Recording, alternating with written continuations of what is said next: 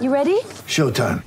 On May 3rd, summer starts with The Fall Guy. Let's do it later. Let's drink a spicy margarita. Make some bad decisions. Yes. Audiences are falling in love with the most entertaining film of the year. Fall Guy. Fall Guy? Fall Guy. That's what the poster said. See Ryan Gosling and Emily Blunt in the movie critics say exists to make you happy. Trying to make it out? Nope. Because I don't either. It's not what I'm into right now. What are you into? Talking. Yeah. The Fall Guy. Only in theaters May 3rd. Rated PG-13.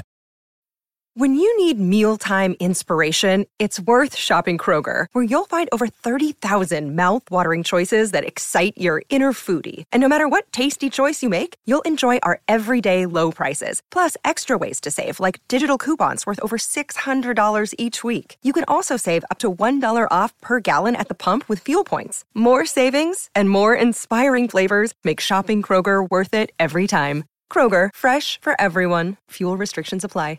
No, nothing. I don't know. This is risky. And it was blocked. Oh my goodness! Blocked indeed.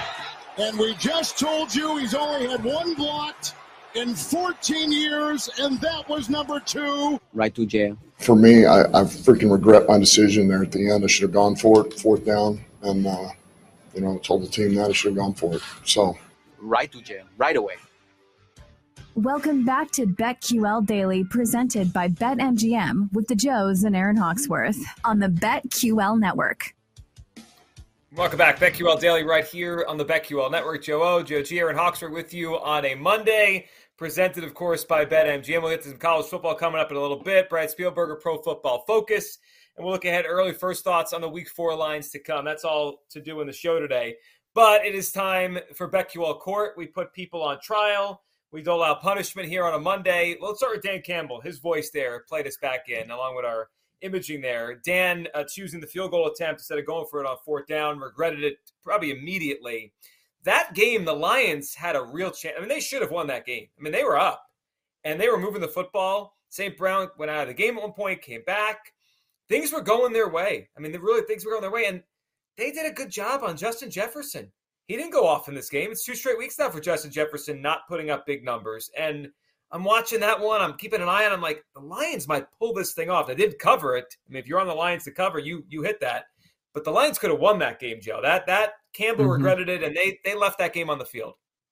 Yep, he took the heat. And I'll tell you, there are a lot of people in Survivor that were very happy he was stupid, right? Because that seemed to be like the 3rd most popular pick.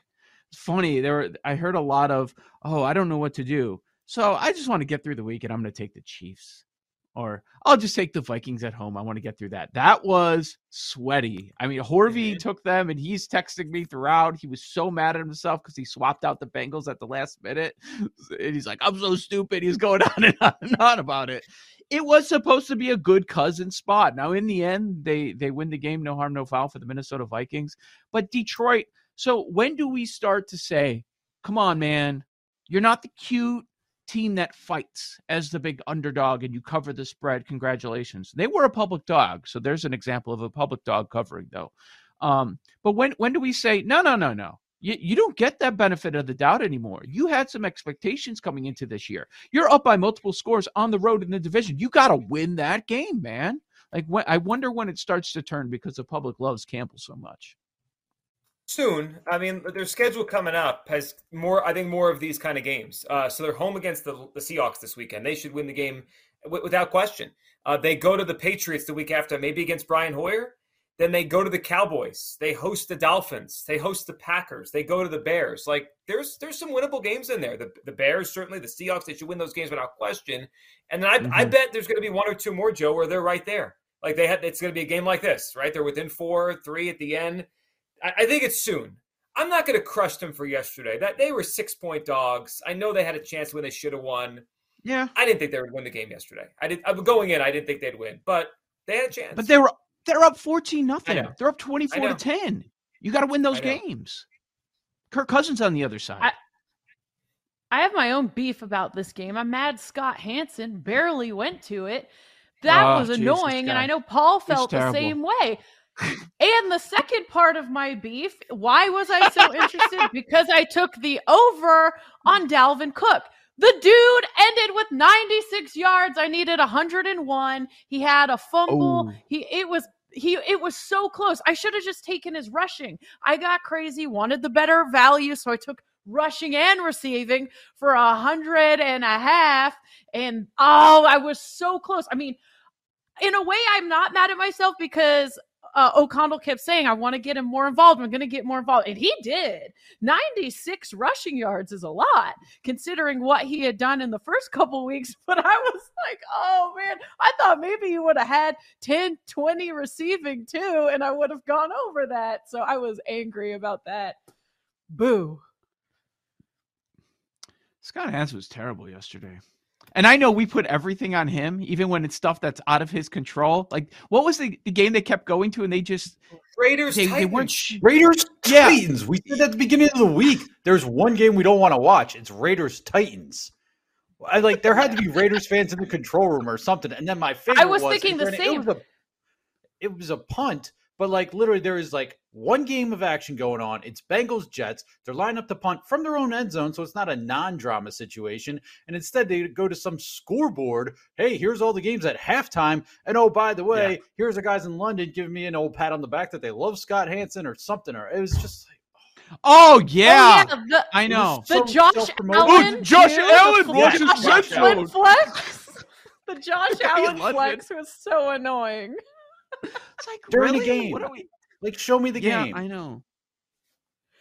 You know what I think Scott Hansen is a Lions fan, though, so I was surprised. It's got to be someone in the control room that wanted to see Raiders Titans because they were not showing that game at all. It was crazy. It crossed my mind. Is there a way to buy the DirecTV version of Red Zone by itself? Can I just buy that and put it on my computer? Siciliano's great, and I would much rather. I'll be honest. I've never really watched that version, but I would at least like to try it out. So if I could buy that for the season, I would I would do that now. I love this so much. Here's what it is. Honestly, when there are 9 games going on at one time, it's going to be bad. Because there's going to be a couple games they never show, or when there are betting implications, they don't realize that. They think people only play fantasy, even though the NFL is making billions of dollars due to gambling money.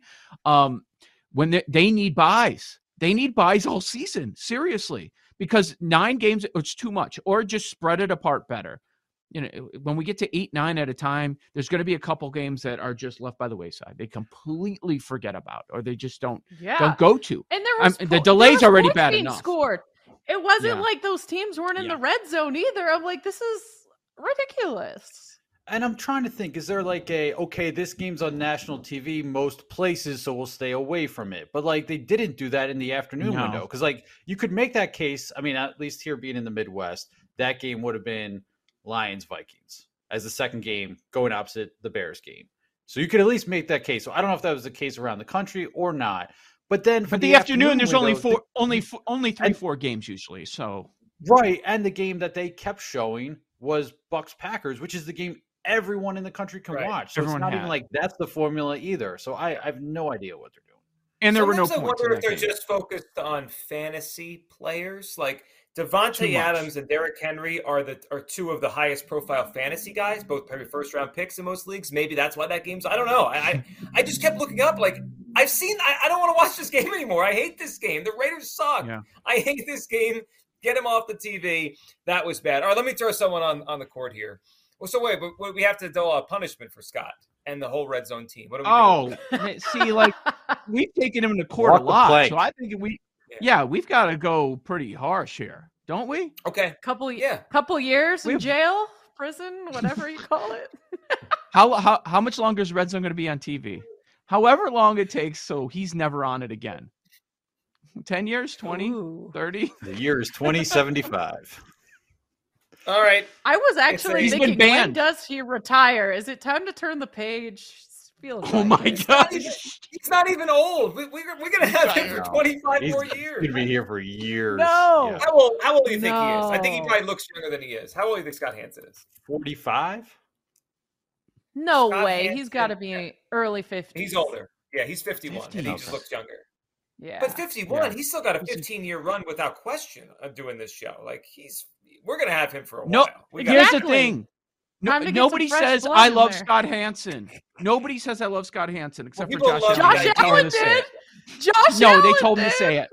He's the nicest guy in the world. That doesn't count. All right, I'm going to put someone on court here that it probably is a nice man. Okay. I just don't think he's a very good head coach. Todd Bowles, get out of here, Gertch. That delay a game that the Bucs had, and I was on the Packers, so I was happy. But just in general, that delay a game that the Bucs had, and that face that Todd Bowles has no idea what's going on in offense. He didn't know what was going on with the Jets. That Bruce Arians last week's holding his hands on the sideline for whatever reason. He's not a very good head coach. He's an amazing defensive mind, and they're good enough that they're going to go at 7 and 10 this year. But the offense is just not buttoned up with him. It's not just injuries. You can't have a delay a game on the 2-point conversion to try to tie the game. Todd Bowles is on the court. He's in trouble the way I look at it. I don't think he's a good head Bowles coach. coming into the year.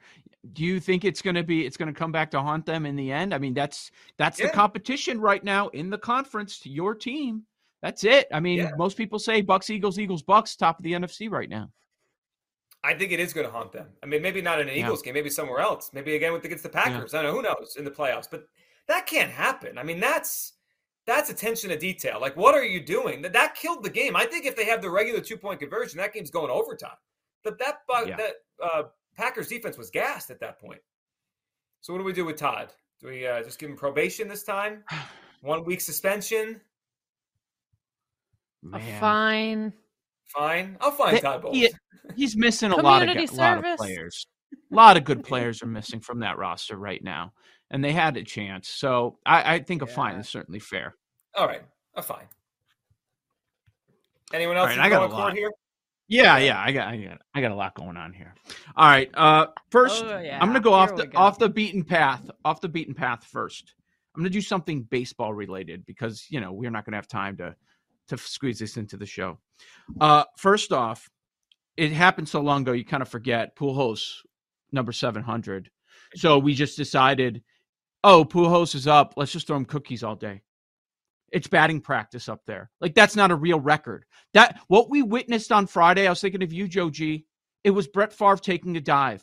That's what we're seeing right now. Pujols, 700. Oh, welcome to the club. All this going on. Cookies. It was batting practice by these Dodgers. A joke. And the other baseball related, this has got to go to the higher ups because I don't think it's individual production members. The higher ups at ESPN that decided that during college football, we're cutting into Aaron Judge. That was outrageous.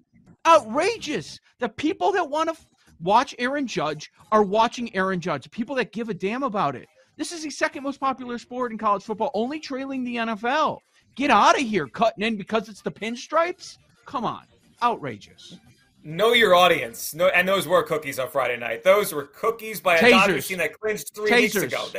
Joe G. Aaron Hawksworth. We'll look at our lines for week 4 next on the BetQL Network.